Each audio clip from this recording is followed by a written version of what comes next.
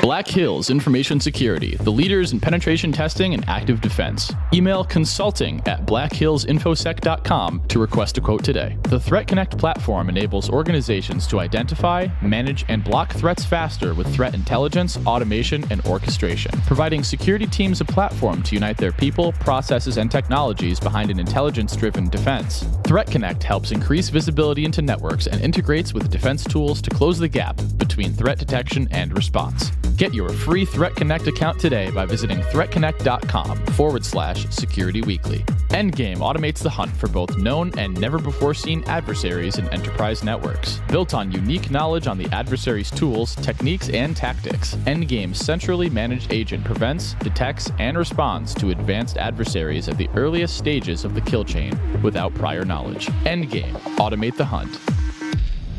Welcome back, everyone, to Security Weekly.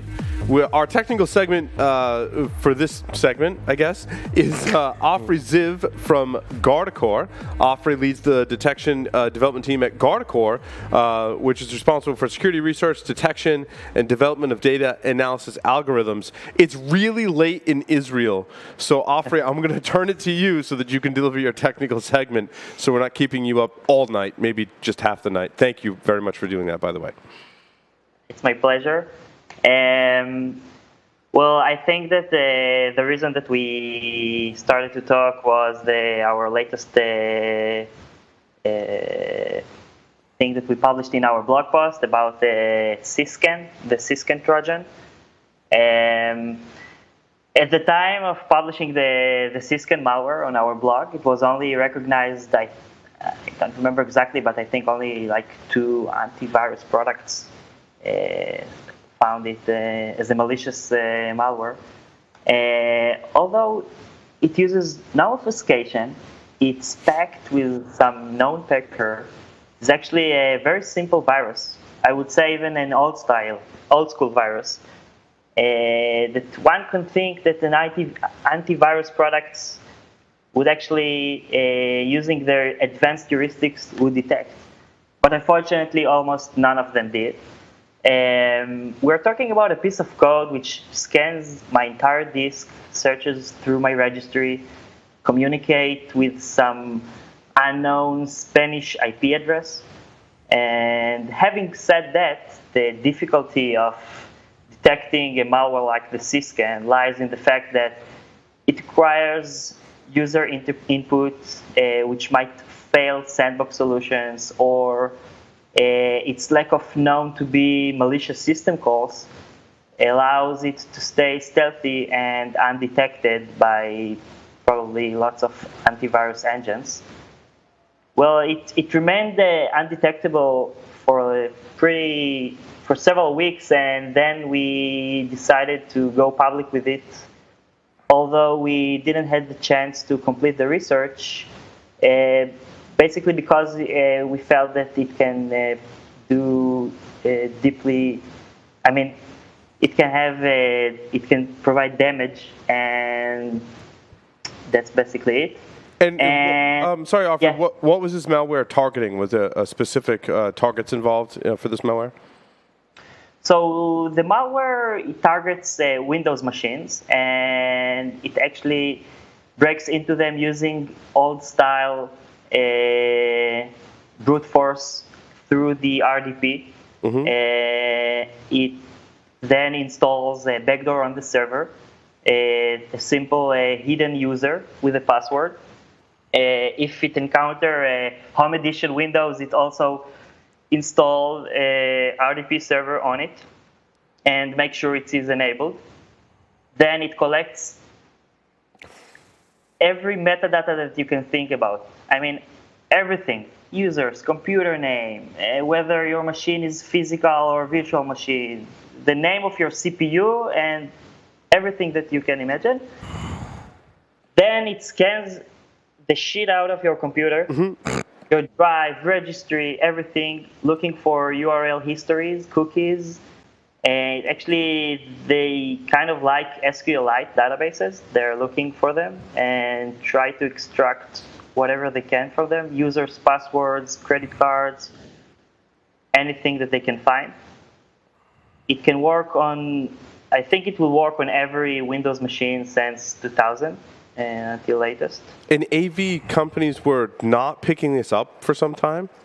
Yeah, actually, until we published it, as I said, I think only like 2 AV products detected it. Now, of course, everyone detected, but and it's pretty simple thing, you know. It's nothing very complex, but yet this is very disturbing. This leads me to believe that breach detection and response capabilities are a must, and we as a security community should put as much effort as possible to reduce the dwell time, which the period of threat remains undetected in a data center, which is very disturbing, if you ask me. I agree. So how did you detect the presence of this malware? So we were able to do it using Guardicore we're doing active research and discovering new threats, leveraging what we call our global sensor network. This is basically our deception technology installed in multiple locations around the world, and it constantly streams early threat information to us and our customers. And some parts of that stream are deeply investigated by our cybersecurity experts to identify new and unknown attack vectors or malwares like the one we just described. That's cool. So was it logs or network activity, or like what was the combination of things that you were looking for in its behavior that triggered the detection? So what triggers the detection is actually that we saw that this malware, it performs lots of operations on our deception machine, while uploading this piece of malware to VirusTotal or other sandbox machines didn't give us any results. So we understood at that point we understood that we have something interesting in our hands. So we decided to take a deeper look in it. You know, it is written in Delphi. Pretty funny. That's interesting. Was that to help evade detection, you think? Well, that's a good question. We were thinking about it. We tried to understand why. Avoid detection is one theory. Also, I think that it was actually a very common language, I think, to malware programmers in the past. Sure. Perhaps, I don't know, perhaps it has lots of available libraries. It's pretty easy to use. So, maybe some old school virus person coming back into the scene? I don't know. Well, you say in your article that it borrows a technique from another Trojan.Barry's, probably inheriting code from previous malware. Mm-hmm. Yeah. Actually, I must admit, I don't really know what Barry's is.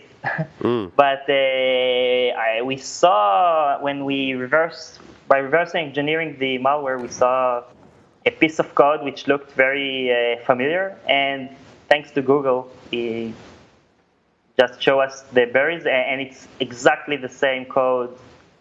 The lines are in the same order. They're using it to hide their backdoor user from the UI. So, with this malware, how do we detect it moving forward, and how can we adjust our strategies moving forward to make sure that we're detecting things like this more quickly? So, I can tell what we suggest. We have several key points in our product that we use inside the data center. There are many deception solutions on the market which use breadcrumbs or stuff like this, and we are actually aiming for the malware that tries to propagate through the network. We use some unique approach to cover all the traffic and engaging all suspicious connections by listening to all traffic in the data center. And actually, any attempt to access closed or blocked ports, like, for example, if someone will try to connect to an RDP port while it is closed, or an invalid IP address, it will trigger Centra, which is our main product, and Centra will redirect the request into our dynamic isolated deception environment.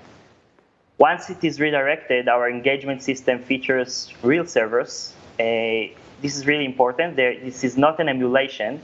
This allows the deception system to engage the attacker to believe that he reached its real destination. This way, he won't be able to fingerprint us easily. We can see that even the malware, it tries to fingerprint, to collect different fingerprints from the machine that it was able to breach. And anyway, it was able to run on our machine. Later, we perform a detailed analysis of all the suspicious activity. We record it, we analyze it in real time. And in case we see a confirmed breach, we actually produce an actionable security incident, something that our users will be able to work with. And this is important because it reduces the detection time, and the summary allows a detailed forensics, which later an administrator can understand what really happened and will know how to respond quickly and easily. And this is actually what the best result that we can hope for. And of course, that the security products need to, especially in data center environments, there need to be scale, high traffic rates, a small footprint, and this is something that we are actually put our feet on. And you've done that's awesome. And you've done some other research as well as some research into a project called PhotoMiner. What is that about? Yeah, so the PhotoMiner was another very nice piece of malware that we investigated. I don't remember, it was really long time ago, several months ago. It was detected by the same sensor network, a global sensor network of ours.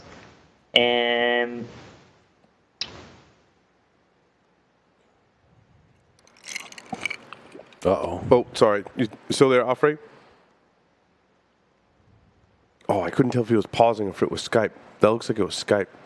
No. Oh, wait. I see his lips moving, but I can't hear anything.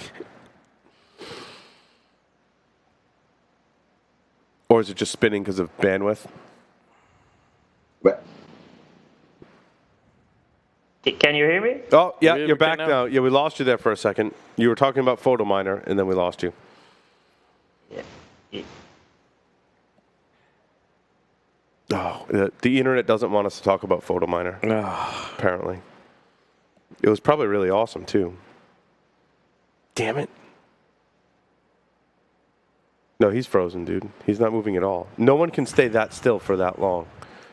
Dude, unless you have some serious narcotics. You've heard about the what is it, the mannequin challenge or whatever it is there? Oh, I've seen the mannequin, yes. Yeah.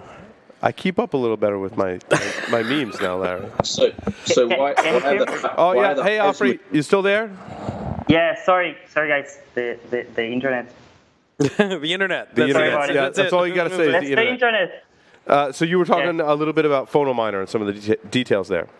Yeah, so PhotoMiner was actually a very interesting piece of code. It's actually a worm which tried to propagate through FTP servers, try to breach the FTP server, and then upload the malware wherever folder it could find. And what they were trying to achieve is that those FTP servers will host web servers. And they put some malicious code on those servers. And then when the victims surfing to the web server, they were actually infected by the PhotoMiner. And this is basically what they did. And each of their victim, the photo miner started to run on its machine, and it was mining Monero virtual coins. I gotcha. Okay. And we believe that those people, I mean, their code is not too complicated, and they are doing loads of money. Really, they're like mining the hell out of the internet. Gotcha. And then you gave a talk at Black Hat on something called Infection Monkey. What's that about? Yeah, so it was like half a year ago, I think. Infection Monkey is a penetration testing tool that we wrote.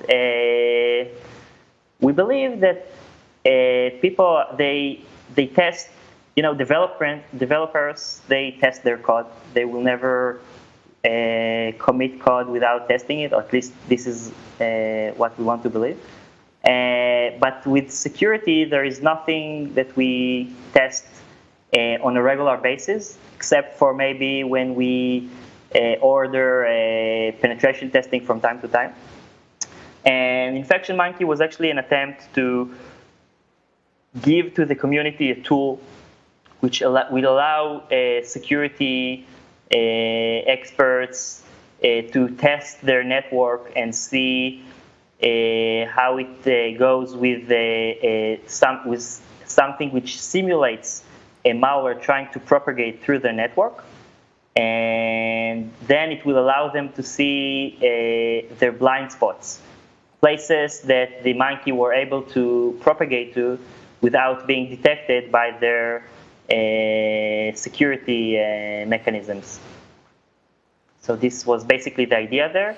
And it's really nice. It's still available, and you can download it from our site, from the guardicore.com site.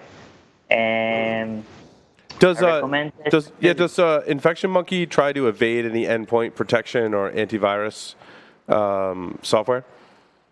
The Infection Monkey tries to propagate to wherever it can, and it tries to use different invasion techniques that we put into it, and other people can add more stuff of their own. And it doesn't try to hide from the antivirus. On the contrary, we want it to be as noisy as possible, because what we actually want to give to the user of the Infection Monkey is the ability to check its alarms, to verify that all its antiviruses are on, or its IDS machines, or every other data center security product that he uses. Yeah, and that actually makes a lot of sense. That's a tool that I think people should use, right? Like, you should be able to put this in your network without causing harm. It should set off all the bells and whistles and alarms in your network. And if it doesn't, then you got issues. Exactly. I like it. That's awesome. So people can find that on the Guardicore website. Yeah, and we had some really funny results when we helped some of the folks that download it, and they reached us and they asked for some help because its installation procedure wasn't too clear. We are trying to work on it, but anyway, we are helping to anyone who reach us.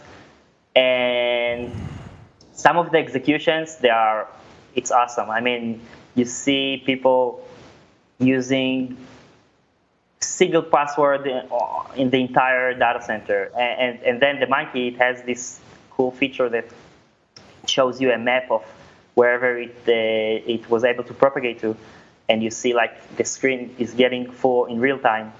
Oh, that's awesome. You see another one, and yeah, you should look at the face of the person who runs it, and he was like, okay. Thank you, guys. Yeah, I got a lot of work to do. I got to go now. Yeah. It's like everyone should run this before having a pen test. Make sure you run this. And if your screen lights up, like, go back, do a bunch of stuff for security and until it can't propagate, then hire your pen tester. Yeah. Awesome. Definitely.